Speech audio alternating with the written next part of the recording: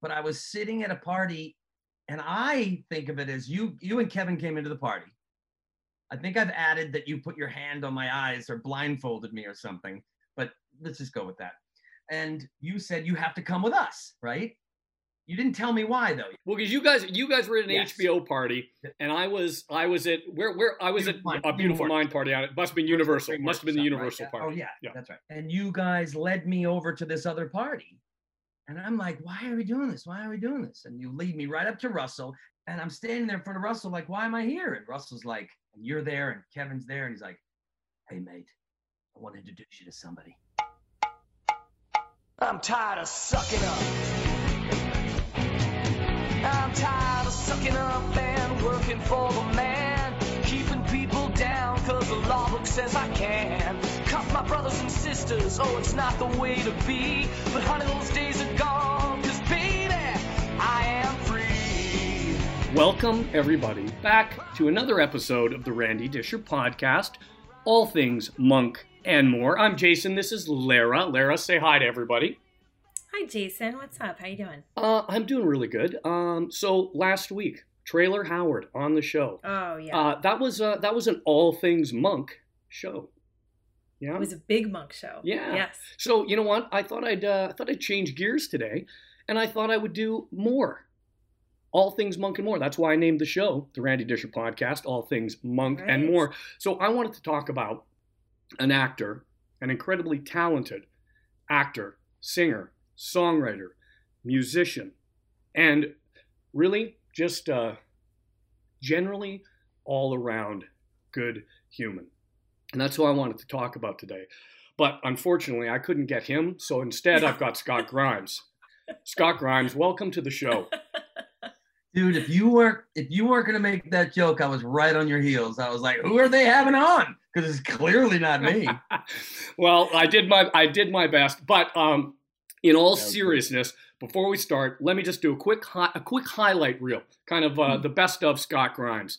Party of Five, Band of Brothers, ER, feature film, Robin Hood, American Dad, the voice of Steve Smith, currently the Orville, another movie called Mystery Alaska. Ah, yes. Now, all those projects, Scott, I mean, they have great pedigree, great people, great directors. And now I ended with one specifically called Mystery Alaska, which is where you and I met, my man. Yep. Has one other distinctive thing. The four people on the Zoom call on the podcast right now are the only four that probably saw that movie. Oh yeah, yes, that's very true. However, it has become a cult classic, especially in the sports world. Mystery Alaska. If anybody doesn't know out there, which we're assuming you don't know, Mystery Alaska was a very, very cool hockey movie written by David Kelly and Sean O'Byrne, directed by Jay Roach, who you do know, certainly from the Austin Powers franchise. But Scott and I, we met each other on this film. Scott, how did we meet? Well, first of all, I'm going to say you were the first. I was on the plane with Mary McCormick, who's also in the movie, but you were really the first person I met. Is that what you're getting at, that morning? Well, yeah. And how did that go down? Terrible morning for me. So you got to understand that this is weirdly the first time in my career that I was being sent away somewhere for 4 months, away from my family, away from Los Angeles, away from home. So I get off this plane and it's 116,000 below zero in Calgary. And I'll be honest with you, now that I'm older, I was scared. Like I really was. I went to this hotel. I thought I was suffering from altitude sickness, but now I look back, it was only like 7,000 feet. It was nothing. But, and I didn't get a wink of sleep that night. I woke up the next morning, I had like a 3 a.m. pickup, and in the van was you, my brother. You were the first, and you could not have been, guys out there, I want to tell you, he could not have been nicer. He was so kind and so welcoming, and I wasn't having it. I'm a nice human being, but this was one of 3 stories in my life where I was a prick, wasn't I? Well, I tell you what, you certainly didn't accept the hot coffee that I brought to us both in the 120,000 degree minus weather. Yes, I'll never forget. We immediately went to this big warehouse filled with hockey equipment that we were supposed to pick our equipment for the entire movie. And I kind of grabbed a pair of shoulder pads and laid down because I was so tired. And you came over with a cup of coffee. And I didn't drink coffee at the time, but I should have been nicer and been like, oh, thank you. Yes, please. I think I said no. And then I think you said no. I think you said no in a few other words, possibly. I might have at that time. I'm so sorry, dude. I knew you were going to bring that up.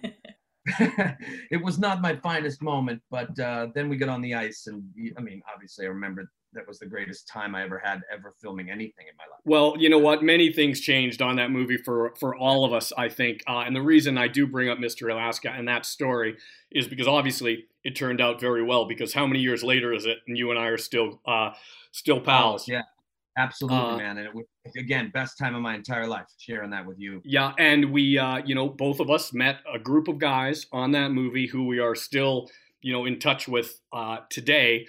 And, it really, for me, that movie really defined a lot of my life as a young actor and my career as a young actor, because it was really my first real movie. Like, I'd, done some other, projects before, but nothing of that kind of caliber where you show up and you have literally 8 weeks of hockey camp before you even start filming. And that's back in the day when you got to film for 4 months. On a movie, and everybody was there, and you without a doubt, you make this bond with the guys you work with. And we missed you, by the way. Quick segue. We missed you on the NHL thing we did for the Lake Tahoe when we all got together for the reunion that NBC asked us to do. So you were definitely missed there. But it was a great catch up with those guys. I have. I did. Jay Roach reached out to me after I couldn't be on that and sent me an email. And I told him a story that I love about Mr. Alaska, which is there was just something about that. I became like as much of a man as I am. That's where I became that man, because I had a routine there, and I had the beautiful friends, and there was 2 restaurants to go to. It just was a really, a beautiful, intimate time with all of us, right? And when it all ended and I came back to Los Angeles, I was depressed for a couple of weeks. I didn't know how to, because now I didn't want to leave, the opposite of when I got there. And I'll never forget a couple months later we went into Loop. A bunch of us went to this, to do this, you'll help me explain what looping is, but people probably know. You go in and you fill in lines and grunts and moans. That's right. And stuff, right? What was that place called on Olympic? Where was that? It's called the Lantana Center or something, isn't it? Yeah. It's actually, Lantana. By the way, where I auditioned for Band of Brothers. But we'll get there. So Jay Roach puts this VHS in, and he says, Scott, come here. I want you to watch the end of the movie I cut together, where Michael Buey's character Connor, if you haven't seen it, guys, well, come on, it's been 20-something years. You should see it. But we don't score at the end. And there's this moment of, oh, my God, we didn't win. And this music comes up. And I'm not kidding you. I started to cry. And he played me this scene, Jay. And I said, Jay, I put my hand on his shoulder. I said, that music, whoever wrote it, that encompasses, they were there with me. I was really dramatic because I was crying. I'm like, whoever did that, it's the smell and the feel of all 4 months and everything that I got to do. And I cried in front of Jay, and he goes, Scott, that's from Shawshank Redemption. It was just a temp track we have. So cut to the premiere in New York, and I go. And afterwards, I walk up to Jay and I go, whoever did that music, I just repeated the whole story again. But I just told him that story. And honestly, what a time. And I didn't get to see, because we only acted like hockey together, me and you. We didn't really have any scenes together. And anything we did, we were all talking hockey. When I ended up watching that movie and seeing you and your mustache be the deputy, I'll never forget going, holy crap, man, this kid is good. Because, acting in the hockey thing, it's all natural. We're doing hockey stuff, but I just was so wonderfully surprised. What an actor you were. Well, what's interesting too. I had a very, very similar experience, because, as I say, that's really the movie that brought me down to Los Angeles too, and that was because of guys like yourself, guys like Russ, who were like, "Dude, come on down." And I went down with a few Canadians, with Kevy. Michael Buie had already been down in Los Angeles, I believe, at the time, but that was kind of the impetus to get us down there. But I had a similar experience because obviously the band that you refer to that sang the final song is the Pogues, who I was a big fan of prior to that. And that song had such an impact on all of us. In fact, we still often will send that song to us, to one another, and we always say to each other when we say goodbye, and we did this at the NHL thing, we say, I love you to the end, pal. That's absolutely And that's the title, of that song. And it's one of those things, and we always all reference it. Everybody does from the movie. But it just picks a guitar or something when we're somewhere, and we always. Yeah, that someone is usually you. No, without question. Now listen, you mentioned this great dynamic, a group of friends that you got. You were very fortunate to do another movie that had a very similar feel, brother, and you mentioned it just a couple of seconds ago, called Band of Brothers. Now I want you to tell me about that, because now here we're looking at a massive movie. You're months away. Where did you film that? England and Switzerland for 11 months. Right. So but you're gone for months. There is kind of a cast of thousands, but there is a core group of you guys that are carrying this mini series.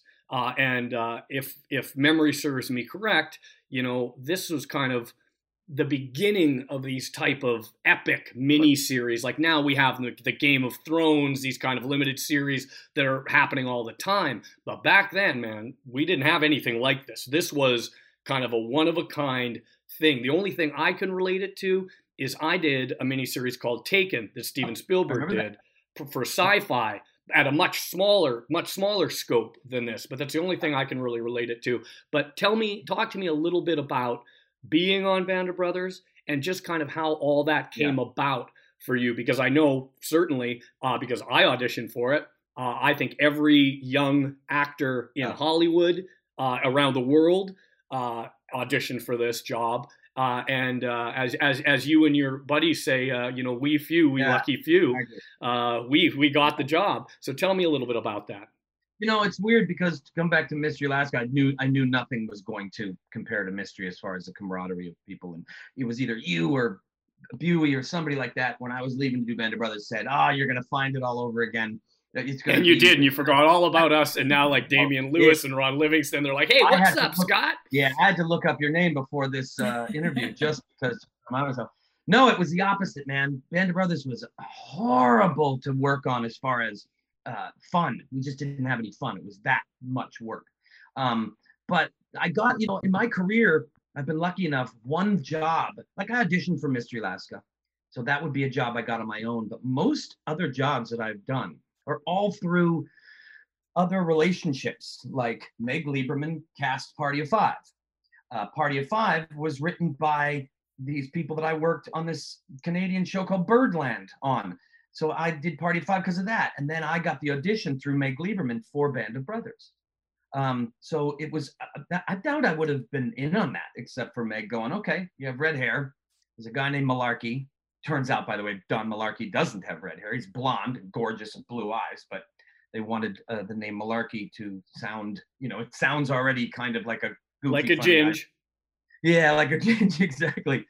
And it was one of those things, you'd thrive at it too, Jay, where Spielberg and Hanks just decided to get all the guys they liked and put them in a room together, mix them up and and see what would happen, see who kind of, and I could call out a bunch of people that I went in the room with that just blew it just by trying to be, hey, look at me, Tom, look at me, Steven. And that just wasn't their thing. They wanted people they didn't want like stars or personalities that were going to get in the way.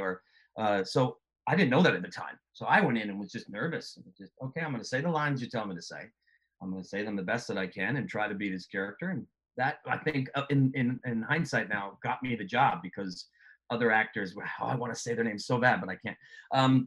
Went in again and tried to like dance and make it about them. But that audition was so awesome to be all these people.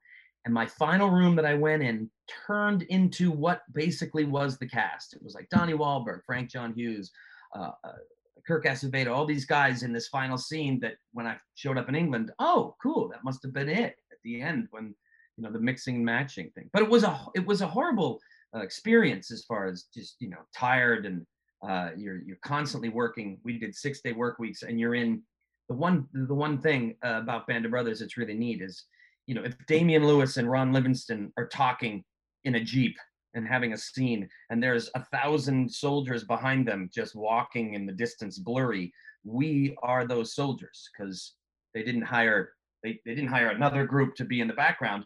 That was part of the job. So you would look at the call sheet every day, and there'd be 300 numbers, and you were in every single scene. So it was a commitment. But again, what it's done for me, and it was an honor to be a part of it. That was a whole other thing that I didn't realize. Well, sure, and it also led to some cool stuff, because obviously we were friends. We were very good friends at the time when you went away to do that. But when you came back, oftentimes some of the nice little perks of doing these kind of very high end quality projects with people such as Spielberg and Hanks is that you get to hit the award circuit. You get to kind of do a little bit of fun. And now I believe that you and I, I'm going to say it's Golden Globes, circa your Band of Brothers and my Beautiful Mind. And so we got to see each other a lot, kind of going through that. But we had one great night at the Golden Globes. Yeah. So, and I think you know where I'm going with this. But before you tell this story, let me just preface it by saying Scott Grimes is a Boston-born, is a Massachusetts-born kid who grew up in the States. However, for some reason, not only does he love hockey and all things Canada, his favorite musician is Bryan Adams. Bryan Adams. So so before we touch on the Golden Globe story, I want to tell the story really quickly about Mystery Alaska. Okay, so in Mystery Alaska, as Scott said, you bond and you do truly become friends. We were teammates and we were friends, all of us.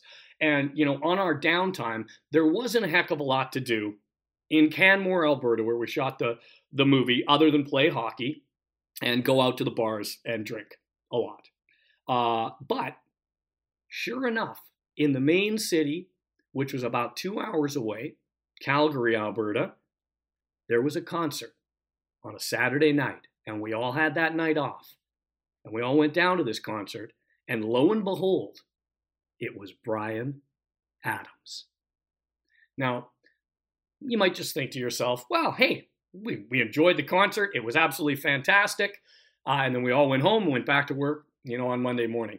But at this particular concert, we all decided that we wanted to get Scott Grimes up on stage to sing with Bryan Adams. And Scott, being a Bryan Adams fan, knew in the back of his mind that one of the things that Bryan Adams does at his concerts is somewhere in the middle of his show says, everybody, I'm going to bring a fan up on stage and they're going to sing with me. And so we knew this. And so we cheered and we screamed and we put Scott on our shoulders. Oh, Kevin's shoulders. On Kevin's shoulders, who happens to be 6'6", 250 pounds at the time. And Bryan Adams searches the crowd of, gosh, it had to be 50,000 people at the Saddle Dome in Calgary, and points over here. Is he pointing to us, we say? Is that us? Wait, is that us? I think he's looking at me. Is he looking at me? He's looking at Scott. You, sir, come on down. Yeah. Scott Grimes goes down on stage. Fill the rest in for us, Scotty. Okay, so you have a huge part, and I've told you this in the past, so I'm not making this up. We hold moments that we don't understand why we hold them. I mean, I can remember things when I was 3 years old that have no reason for me to remember them, but for some reason, we remember. And I ran down there. I jumped over this barrier. I got in trouble. The security guy was like, you should have gone around. I'm like, are you kidding me, dude? Why would I go around? It's quicker to jump over this. And I run up on stage, and I'm so elated. And Bryan Adams puts his arm around me, and I'll never forget looking over at my group of buddies. And I know there was about 3 or 4 or 5 of us over there. And the only person I remember is Jason Gray Stanford with the most, I wish you could see me now, guys. He was more happy for me than he would be for anybody in his life. And it was so genuine, this face that's burned into my soul. And he screams like, "Ah, Scotty! Like, you did it, man. We did it." And I'll never forget that, man. That is something I hold very dear to me. Yeah. And the only mistake I made in this story is Bryan Adams said, "Where are you from?" And into the mic with 50,000 people, instead of fucking saying, anywhere else. I said Los Angeles, and the crowd just they hated it. Yep. They hated it. Which is funny, to come back to what you said. Growing up in Massachusetts, I told everybody I was from Brantford, Ontario, because the only city I knew, because Wayne Gretzky was from. Yep. So that's why I pretended to be Canadian my whole life, because I wanted to be like taken seriously as a hockey player. And I thought, if I was from this small town, this only place. So I should have said that. Yeah. I should Kitchener, which I knew Kevin was from. I should have said Thunder Bay, and where Kevin was from. But they booed, and then he asked me what song I wanted to sing, and I said Summer of '69, just because you blank. I wanted to. Now I should have said some weird random song that people would respect, but I take his biggest hit away from him. And that's when I heard the guitar just go. Yeah, and now, ladies and gentlemen, and I'm sure if you don't know, Scott Grimes is an incredible musician, singer, songwriter. As I said in the intro, all those things are incredibly true. So not only did he pick Summer of '69, Bryan Adams' probably greatest hit, he also crushed it. Now here's the thing. So by the way, after the first two lines came out of his mouth, nobody remembered he was from Los Angeles, California. They thought he was from Calgary, Alberta. That's where they thought Scott was from. And even Bryan Adams, just sat back on his drum kit or on one of the amps and just said, he was drinking an Evian water, and I turned around to him as if to say, "Is that enough? Should I stop? Because I'm doing your big hit." And he waved at me like, "Dude, go do your thing, brother." And it was great. Now listen, we'll both get in trouble if I do not mention to you, Michael Buie was there. He was there. I do know that. I do know that now. But you completely blanked that he was there. That's right. So if Mike is listening to this podcast, buddy, I got your back.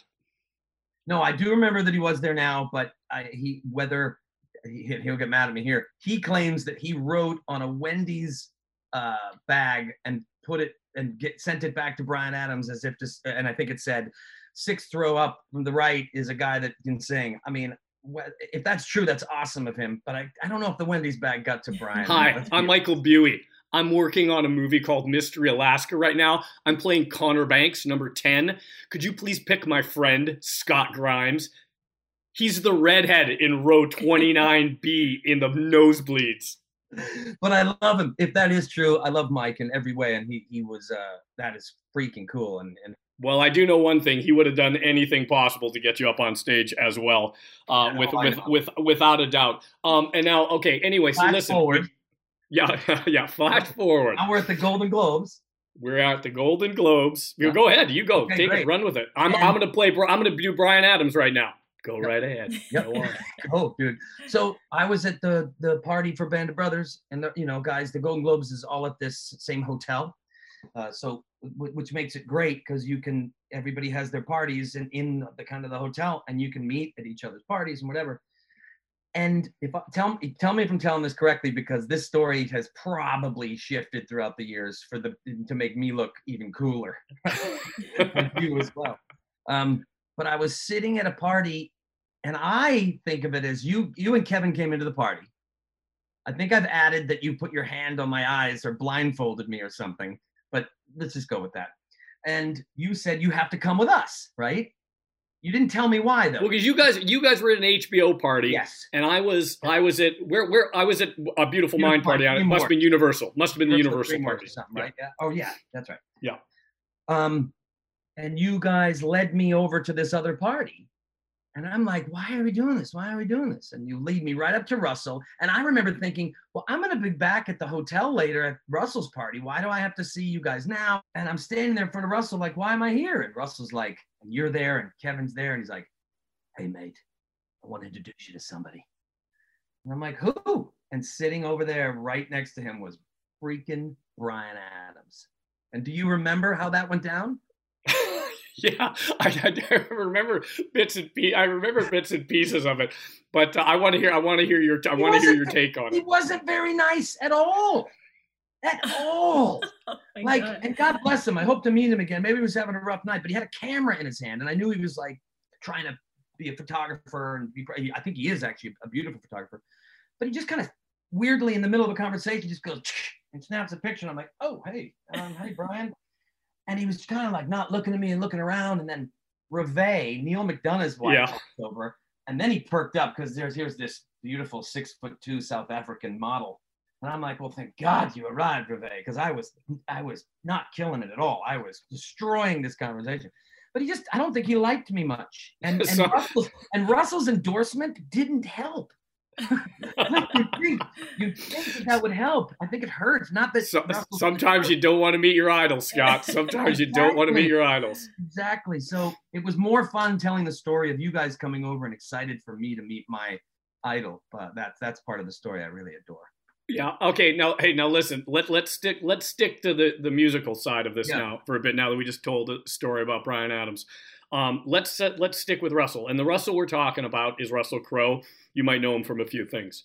You and Russell collaborate musically often, as often as you both can. I noticed today, even though the people can't see it, you're wearing a shirt that says IGP on it. Now that shirt stands for Indoor Garden Party. Yes. Can you tell me about that? Yeah. I mean, again, starts with Mystery Alaska when we would all just sing.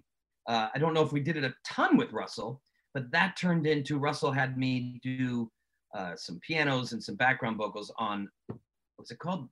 Gaslight? Was Gaslight, yeah. That was his record with 30 Odd Foot of Grunts. So that he actually had us, I think, all come in and do backgrounds, and then replaced us all with you. Maybe. Yeah. True.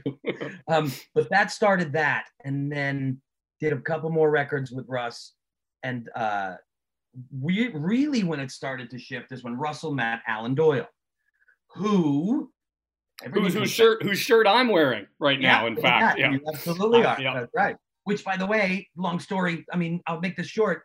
Comes back to Mystery Alaska when Kevin Durant turned myself as a person from the United States onto Great Big Sea, which is still one of my favorite bands, and Alan Doyle at a party at the penthouse of the Banff Springs Hotel. Remember? Yep, I absolutely do. Yeah. So and he started to play the song. Russell and I fell in love with Great Big Sea, and years later he meets Alan Doyle. They start writing together. And that's when we kept doing music throughout the time, Russell and I. But then we did Robin Hood, and Robin Hood brought all these things that Russell liked together. Alan and Carl and me and Russ. And that's when we decided to make IGP, which was, and if you ask me what the name comes from, I'll tell you, but you're going to be disappointed.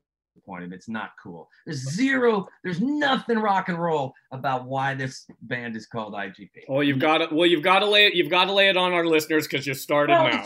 It really is this. And you know what an indoor garden party is? And if I'm wrong, then you'll get someone telling you this. Indoor garden party is a British garden party indoors because it rains so much. So they started calling them indoor garden parties. So we do these concerts before IGP. And Russell liked to call them indoor garden parties. So we'd have a stage with some trees in the back indoors. Like, cool, that's a good idea. But then we go to make the record, and he decides he wants to name us Indoor Garden Party. And I just thought, there's 10 million. Why not Russell in the Rockers? Something. That's even better. The Indoor Garden Party. I like it now because I'm used to it, and the shirt is awesome. Yeah, it's a good shirt. Russell always had a knack with his first band, 30 Odd Foot of Grunts, and obviously graduating to the IGP. Always had a knack for making good shirts. He sure did, no matter what was on them. But that's it. Yeah, and we do shows. We did a record, which I love. It's kind of this, nothing better than a bunch of guys in their 40s and 50s.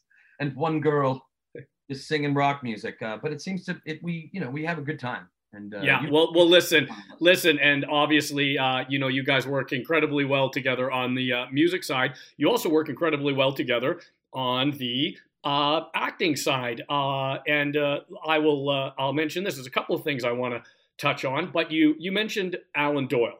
Mm-hmm. There's another Doyle that I want to talk about. That's the Republic of Doyle, which you have also been a part of. Which we both did, which is a very kind of a very famous show in Canada where I'm from, and it translates around the world, but it certainly found its home, and it's a show from the East Coast of Canada, namely in Newfoundland, and shot in St. John's, Newfoundland, which is kind of a city of about 250,000 of the coolest people you could ever possibly meet.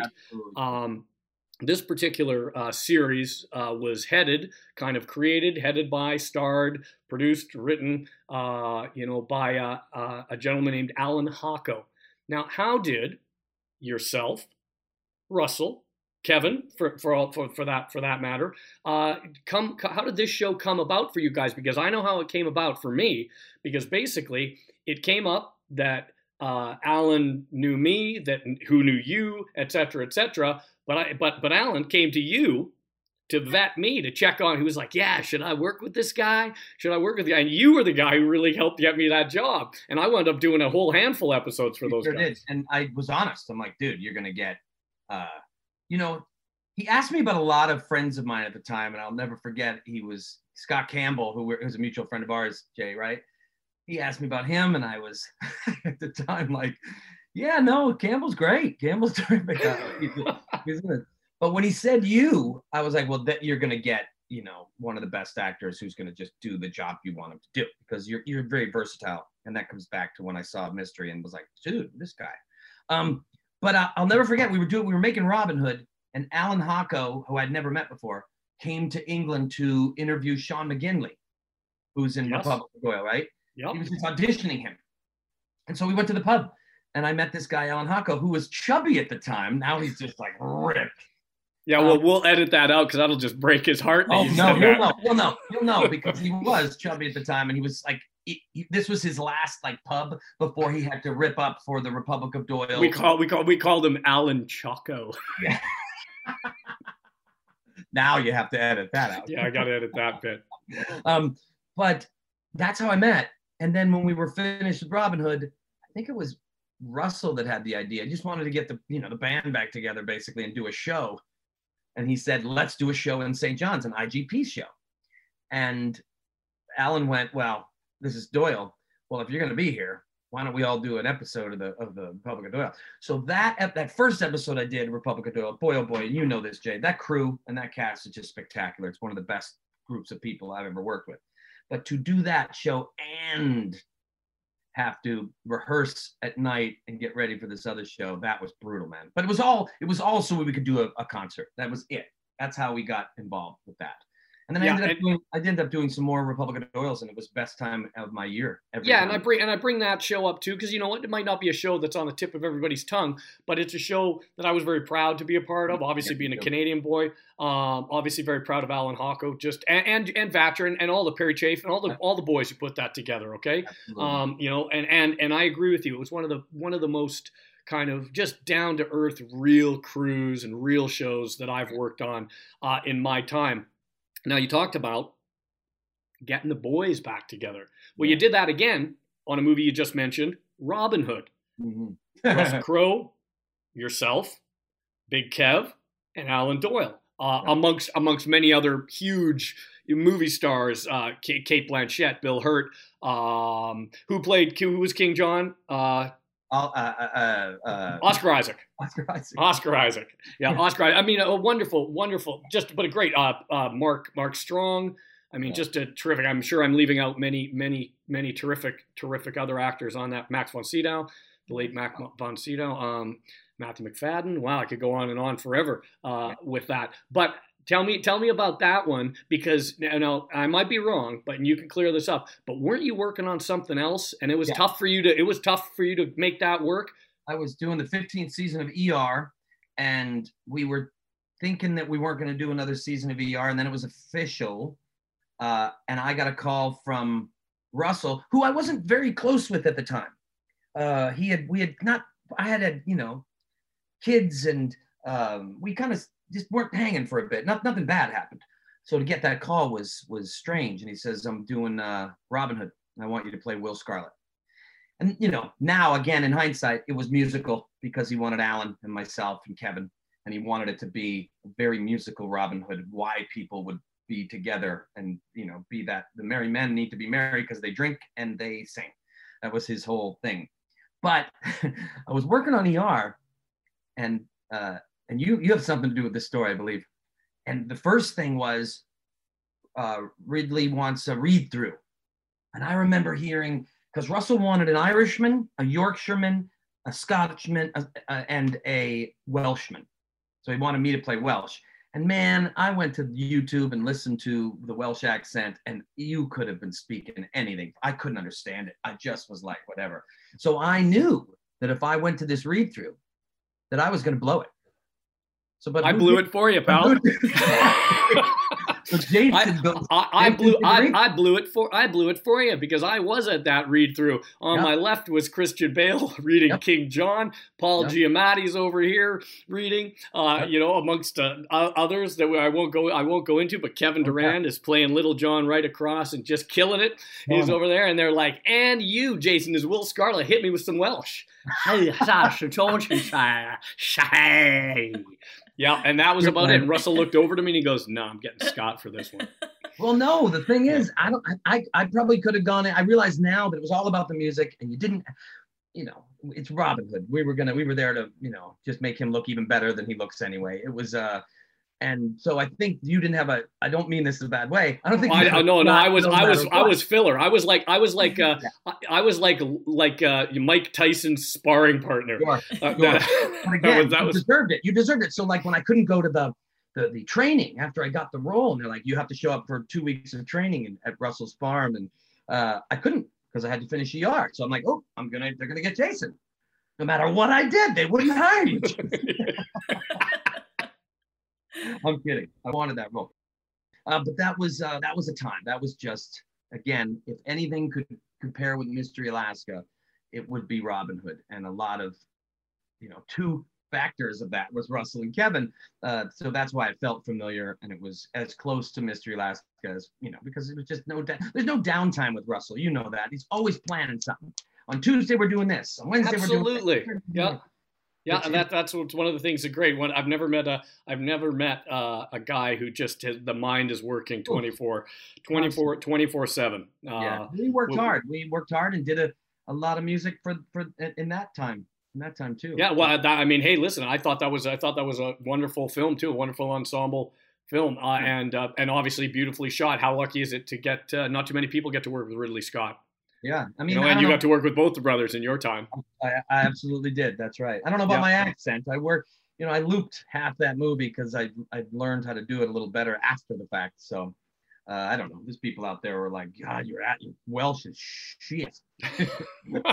Well, I tell you what, you were certainly kind of burdened with the hardest accent that I think, one of the hardest ones that I think is out there, without question. Now you spoke a little bit about, we joked about it here, about getting apart and not getting apart. Okay. So there's one little example. I'm here at the table read doing this, but the part's going to you. It's already happening. There's a couple of things that come to my mind when you say that. One of them is first off, I'm going to start by saying this. Most of the listeners on the Randy Disher podcast are probably wondering right now, you haven't mentioned Monk at all. Why aren't you talking about your show? Well, I tell you what, Scott Grimes does have a very interesting connection to Monk. And what is that connection, Scott? You want me to start with the connection, or do you want to start? You start anywhere you want, my friend.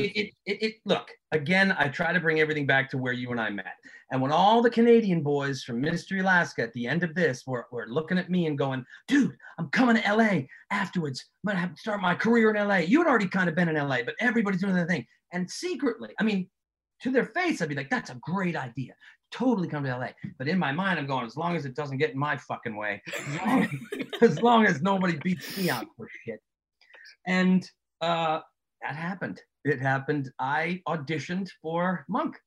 Now, it's not a great story because usually the story could be, I went in, I auditioned, I killed it. It was awesome. And I got a call back and it was great.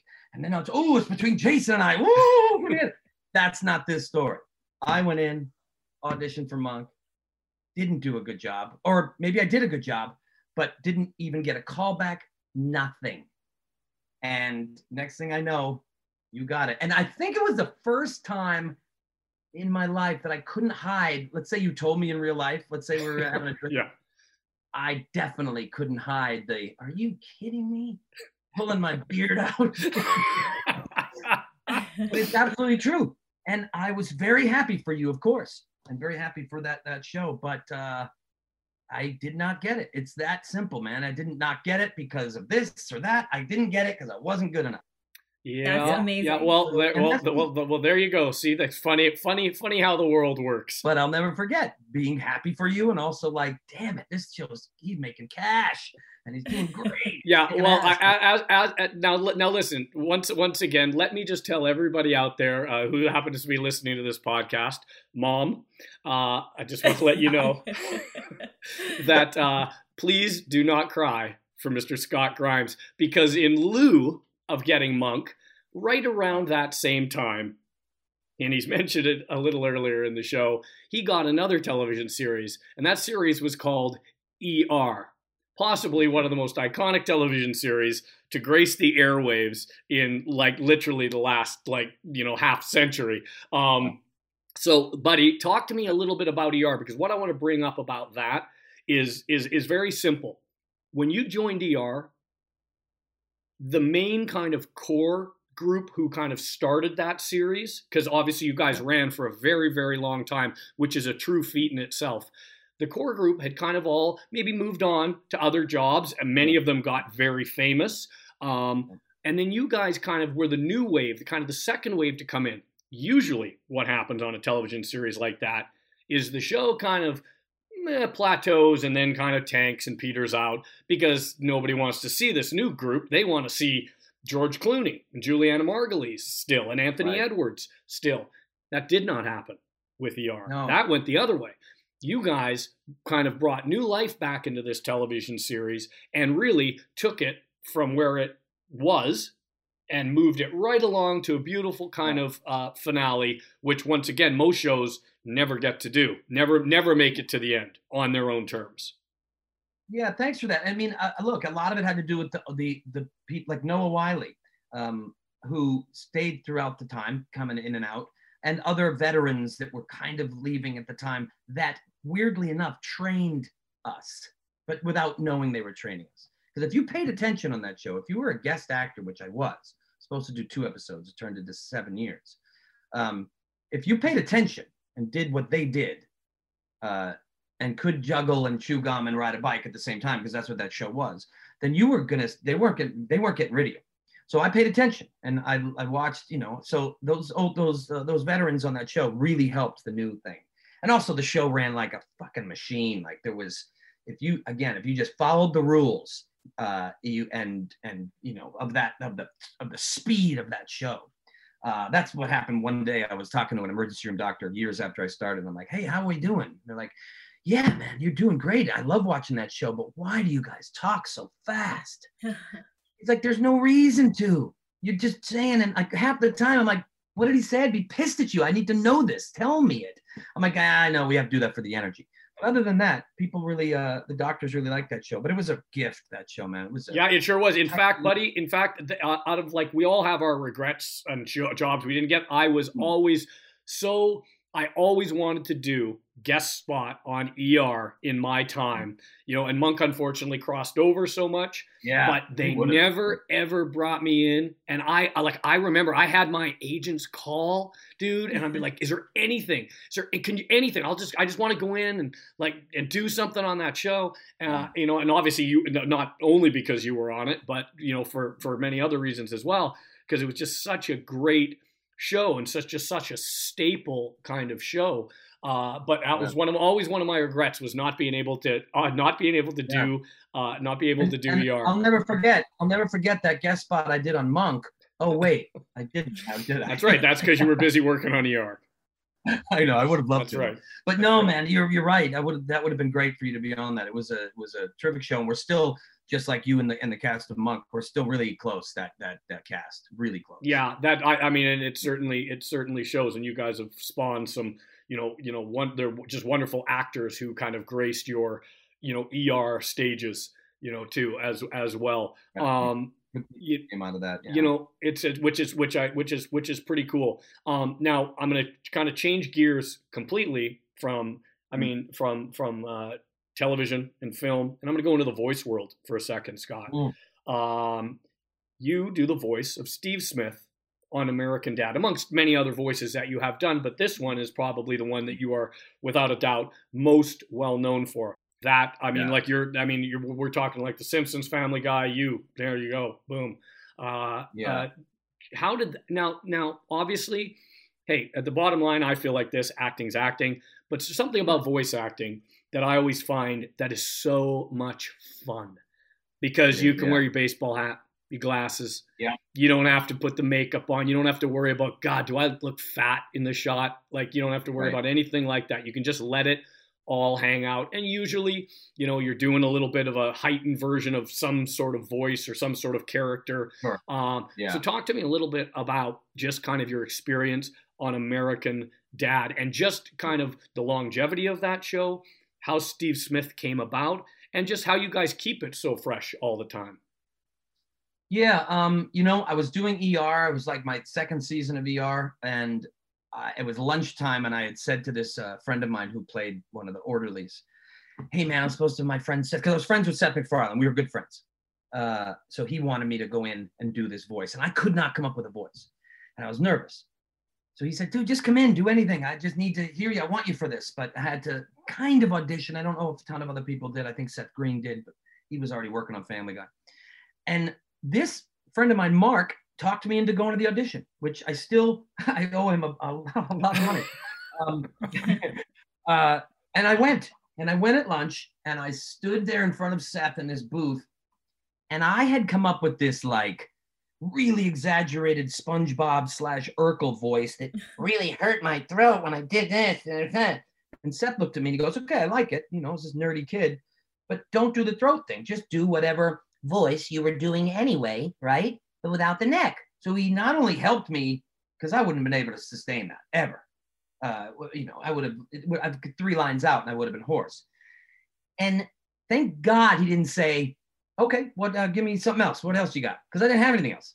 I really, truly didn't have a voice. And I still to this day admire like real beautiful voice actors like Dee Bradley. I think you do amazing stuff all the time too that I've heard you do, Jay. Because I'm really not. I have like a wheelhouse of 3 or 4. I can do a dumb guy, a jock, smart kid, whatever. But that's all I have. And that turned into, this. And the whole thing about American Dad, and the reason why I think we're still on, if you can understand the comedy of Seth MacFarlane more than you can it's all about energy with him. If your voice comes through on a microphone, if your voice comes through as an actor, he's all about hearing that. And then the comedy on top of that, which is a specific comedy. It sounds like it's idiotic, but it's really intelligent. There's that fine line between the two. If you can understand Seth MacFarlane's voice, and I mean that through his writing, then you could do all of his shows. Oh yeah, no, without question. And I mean, obviously I don't know Seth at all, but I know one thing, how incredibly talented he is. His actor mind, his producer mind, his writing mind, his director mind. He kind of really has all those compartments. Runs a tight ship with all that stuff, which I'm always amazed at because I can't keep I'm acting. Yeah, let me just do that. I can't juggle all those balls the way certain guys can. Now, obviously, American Dad, starts. When did you guys start that? What year was that? Maybe 2003. 2003. Okay, so I mean, there you go. We know that's a long time. So cut to maybe about 4 years ago. Along comes this show called The Orville, which you're currently filming now. Now you're currently filming season 3. Is that right? We are, yeah. Okay, so have. I want you to talk to me just a little bit about, because this is going to deals with the world here a little bit too. You guys kind of came out of the gate, boom, season 1, boom, season 2, boom, put the brakes on COVID. We disappear now for a year and a half, perhaps, maybe. I'm not sure. I believe you guys started filming your 3rd season, and then they pulled the plug because the pandemic hit, and you guys kind of had to regroup, take some time off. And now I know you're back at it, filming. Right. So tell me a little bit, just kind of about the Orville in general.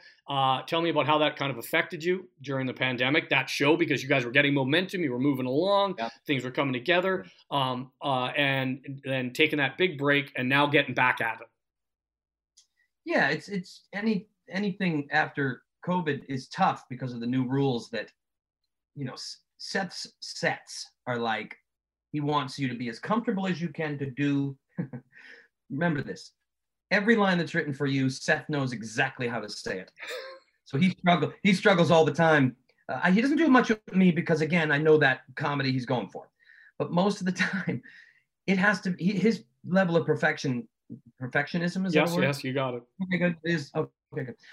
Is beyond, and people get frustrated with it. So it takes us a little bit longer to film something because it has to reach that. So picture there's a graph.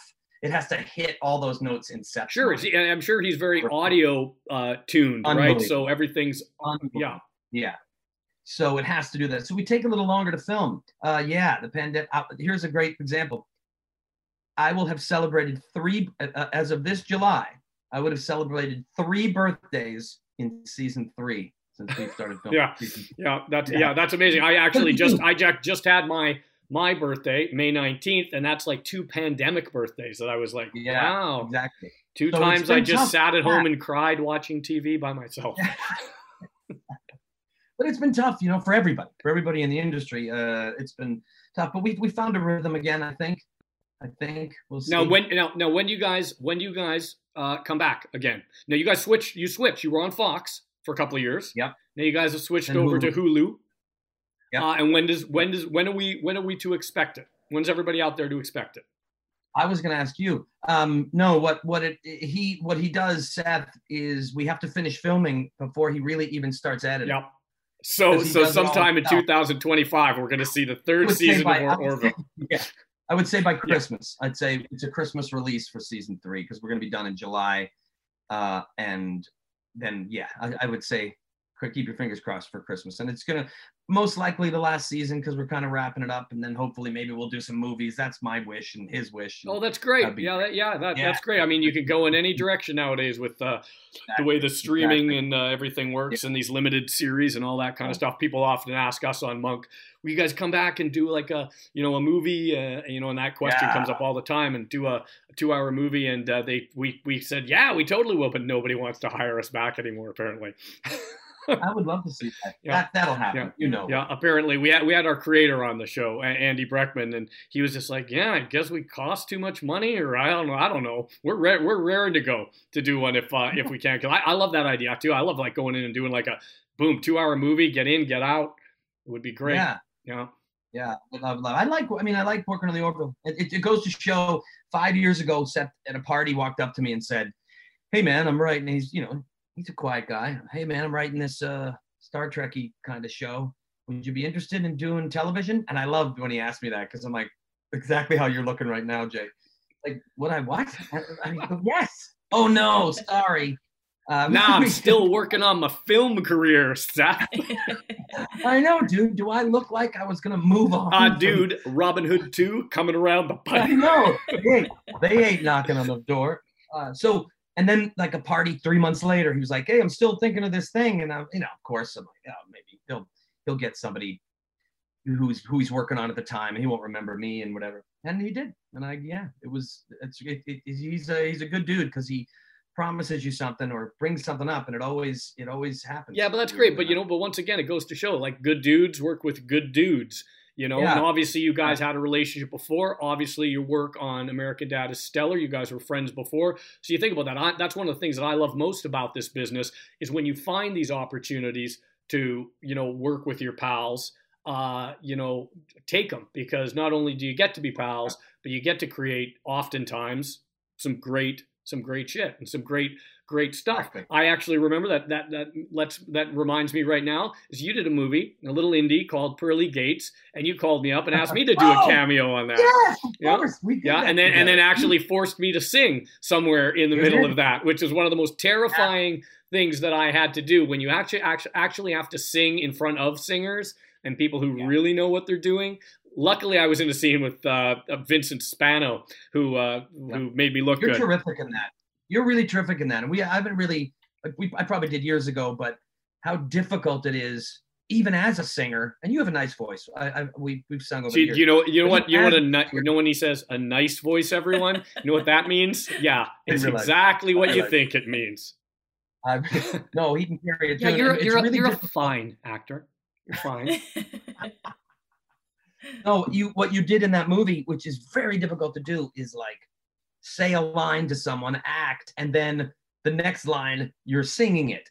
That's not easy, and to pull that off. And that's why I thought of you. I'm like, Jason will take the challenge. And another movie Scott Campbell wanted to do, and I was like, oh no, Jason, I don't. Well, Scott, when he sings, has to do this weird, goofy dance, right? I don't know what it is that he does.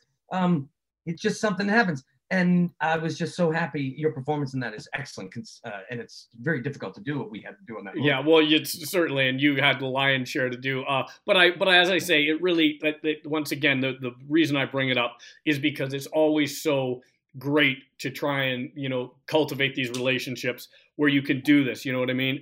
Now, speaking of cultivating relationships, you have been in this entertainment business, Scotty. Dude, for as long as I can remember. I'm going to bring up something just that I remember the first time I saw you. You were on a TV series with Brian Dennehy called Birdland. Yes. And you played a character named Scott McKenzie, I believe. Okay. Wow. And it was filmed up in Vancouver.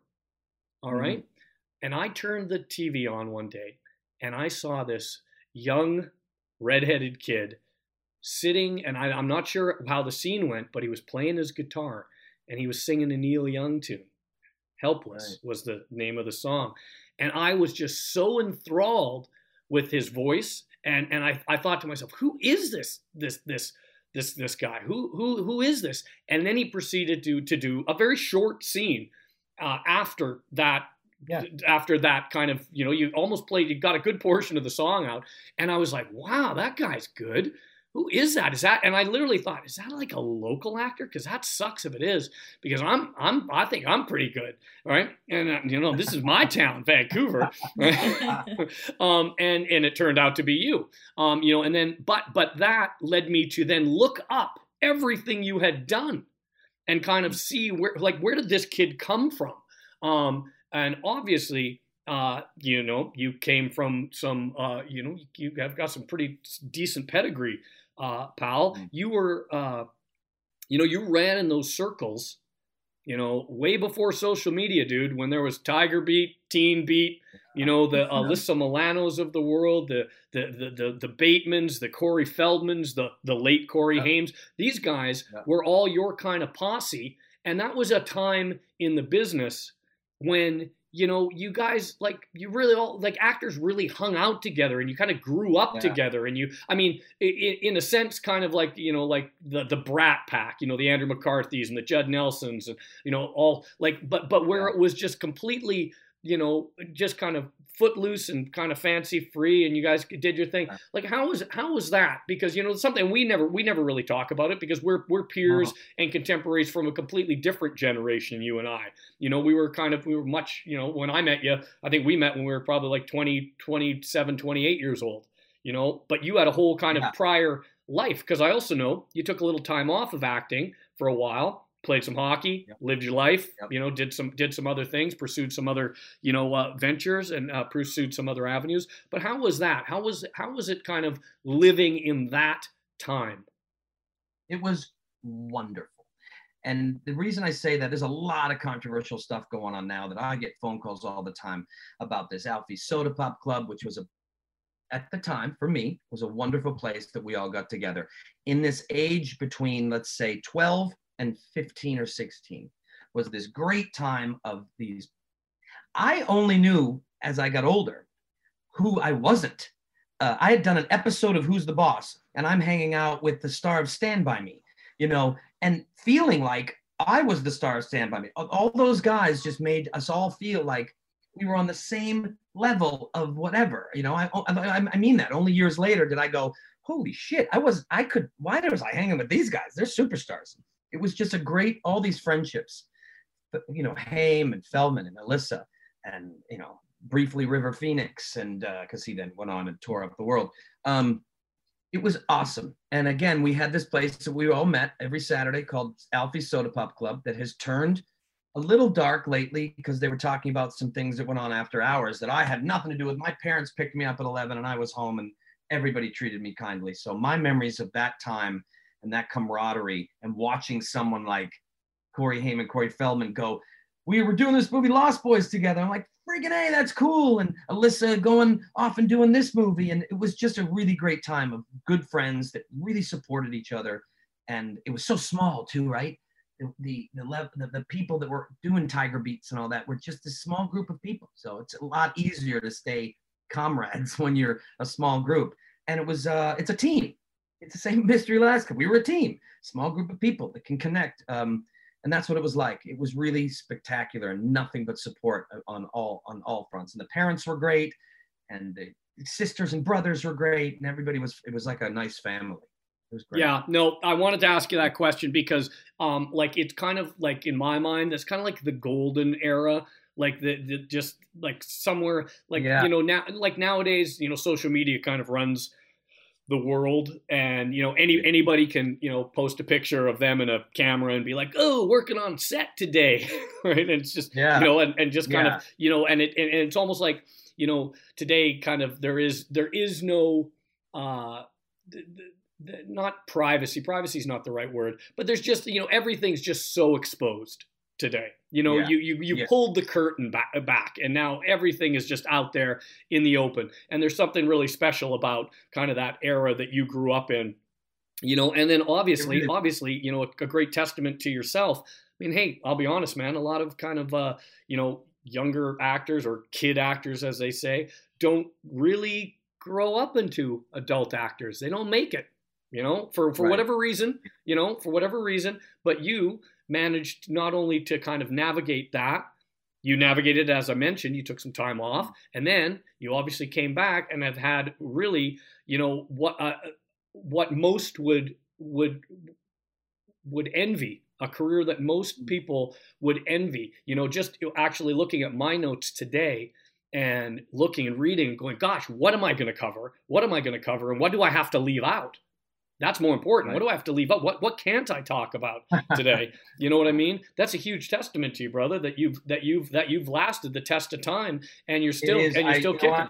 I only agree with you because it's kind of a lucky thing too. You mentioned me stop acting when I was like 16 or 17. I had a girlfriend. I was driving a car. I was playing hockey. It wasn't important to me. And the actor that I was before that, I was kind of this sitcom-y, selling my red hair kind of thing. And then when I came back at like 19, Birdland was the one where just naturally I had grown up. I was being asked to act on something that was a little bit more dramatic, a little bit subtle. And that was the shift where I, even as an actor, went, wow, what I'm doing right now is really neat. I don't have to be goofy and loud and obnoxious and overacty.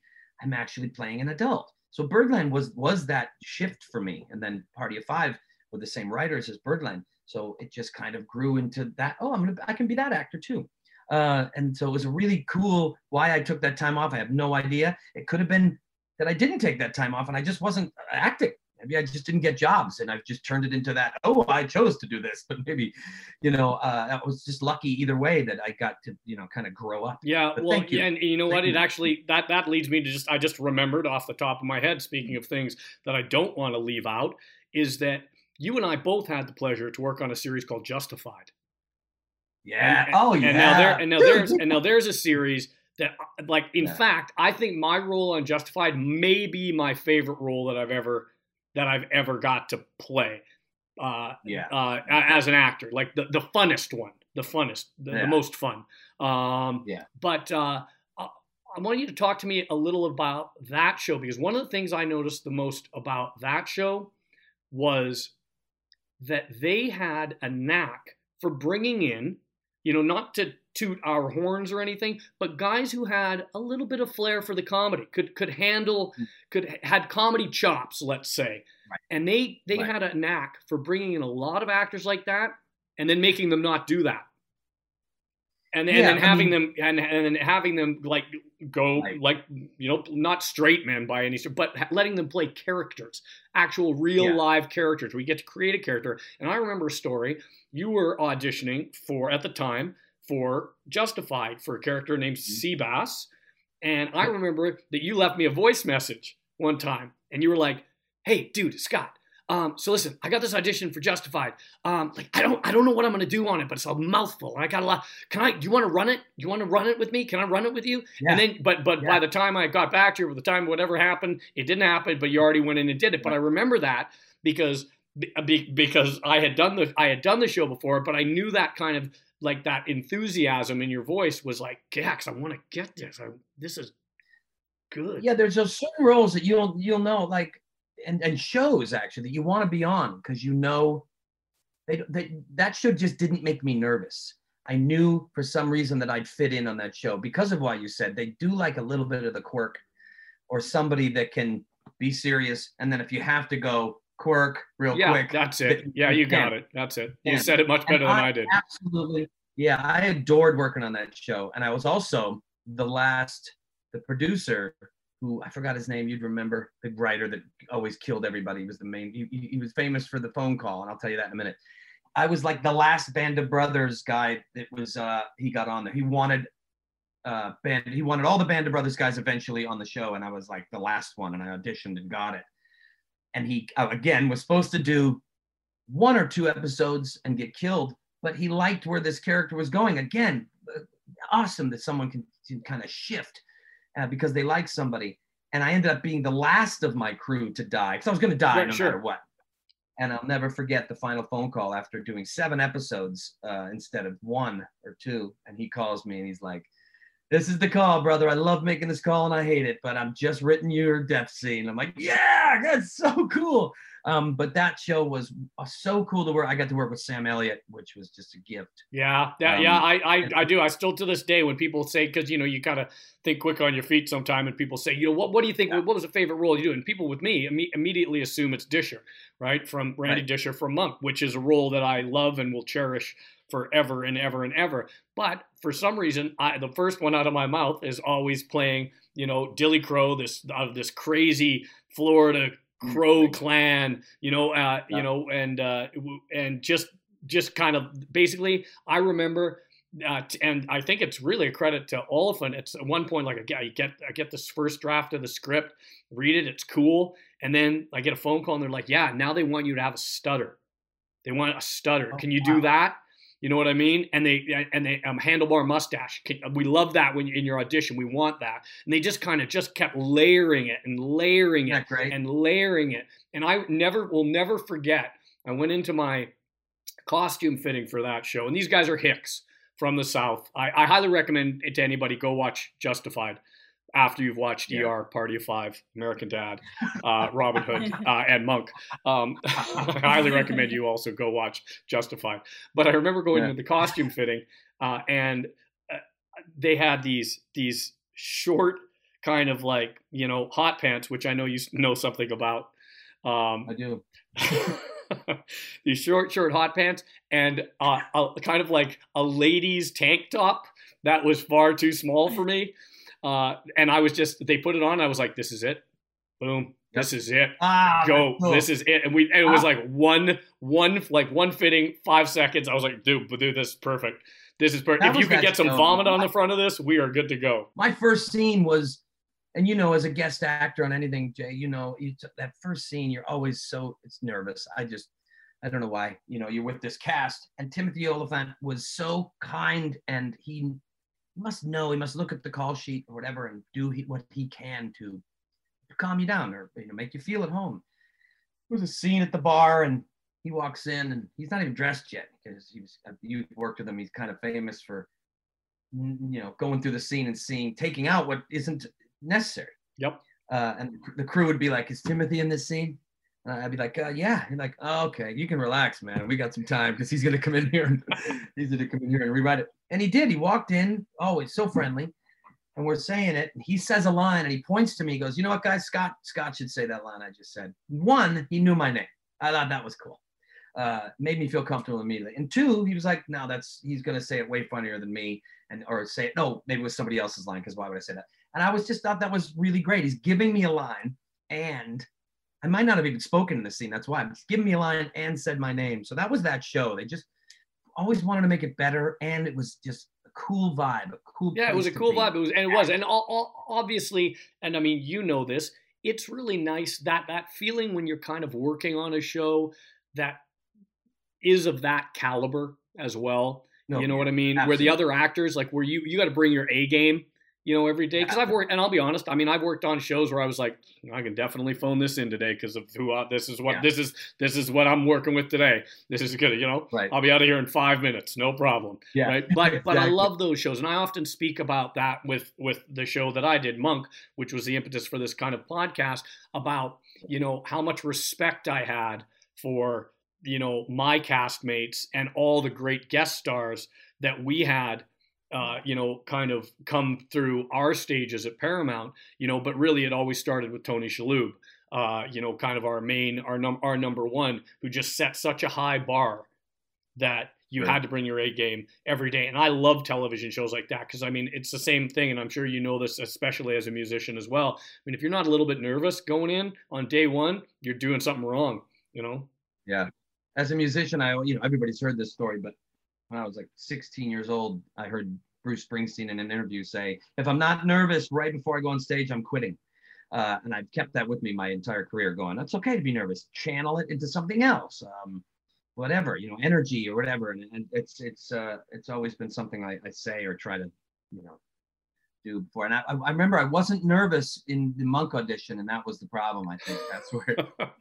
Well, that was a straw that broke the camel's back, pal. Well, that's all right. That's all right. You gave me a career, my friend.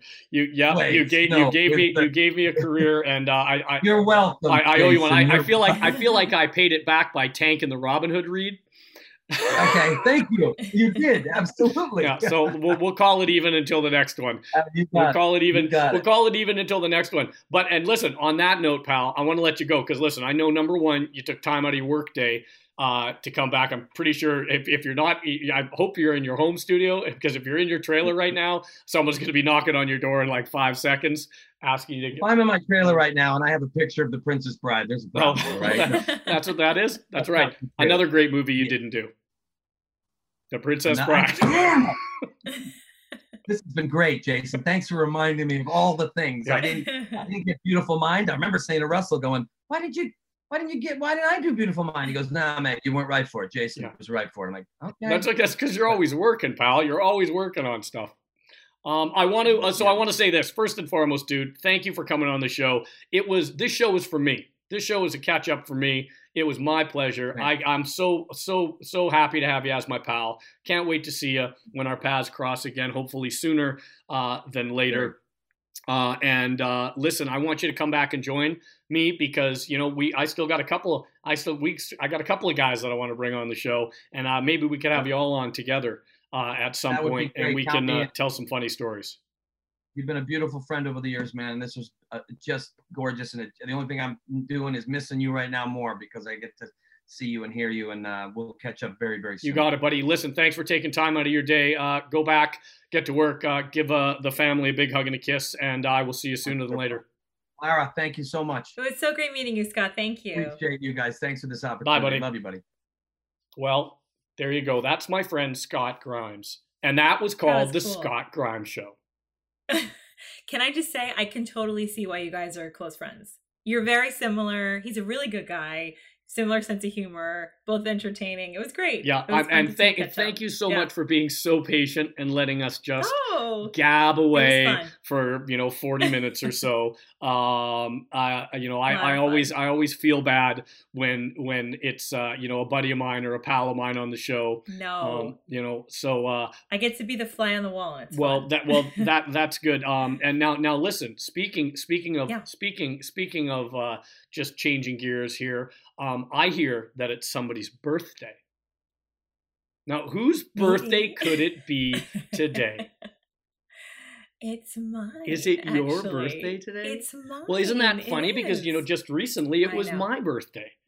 It was you yours, and everybody's gonna think we're making this. Yeah, up just and because in we've fact knocked it off. we're not. So you know what? I am Yeah. I am paying it right back at you for wishing me such a lovely happy birthday. On last week's episode, I'm wishing you one right now, a 30 years old, right behind me. 30. Right behind me at I am 31. still younger than we you. have Yeah. still younger than me, and we have so much more. I wish. So many more That's years to right. go. That's right. Yeah, but Well, thank in you. all That's very honesty, sweet. very very happy birthday to you. Do something incredibly special. Hey, but I want to say this. You know what? What I thought was really cool is that last week's episode was so monk centric. I really liked branching off and kind of bringing on just an interesting human being. Obviously Scott being another actor and a singer and a musician. That was terrific, and being my pal, that was great. But you know what? I think we should. I would love to mix it up a little bit. What do you think about that? I think it was great. It was, I mean, you and I both love Monk, obviously, but we talk about other things besides Monk, and we want to hear about other things besides Monk, and I think other people would be interested too. I think this was a perfect example of something a little different. Yeah, it would be great to maybe get like on a cool author, perhaps, or I like that. or somebody. Yeah. I mean, I think we should. I think we should start considering that. We should be doing that. That's why that's why we call the show Randy Disher Podcast, All Things Monk and More, because we want to give you guys, everybody out there, kind of a broad overview of kind of, of what we've got to offer, and who knows what it might be. Who knows what it might be. But I promise you this, do not fear. You will get your monk fix. But we certainly hope you enjoyed today's episode with Scott, because once again, we could have gone on and on and on, Lara.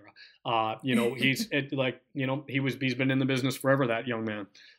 He's had a real career. My God. Yeah, without question. And it's easy guy. Yeah, and what a pleasure. So everybody, hey, if you're not already watching it and you haven't watched it, go back and binge season 1 and 2 of the Orville. And season 3, you heard it from Scott's mouth, coming out in December, hopefully. Right. So fingers crossed for that. I think it's time to say goodbye for today. What do you think? I think so. Yeah. I think so. So everybody who's out there, remember, subscribe if you're not already, and you can find us where, Lara? Find us. We're on Instagram a lot at the Randy Disher Podcast, so come over there. And we also have a Facebook page, the Randy Disher Podcast. But yeah, make sure you're giving us a follow, and check out our website if you ever want to send us an email, therandydisherpodcast.com. Yeah, so this is Lara. I'm Jason. We are the Randy Disher Podcast. Remember, everybody, be kind to yourselves, be kind to animals, and as Randy Disher always says, happiness is a choice. We'll see you soon, everybody. Take care.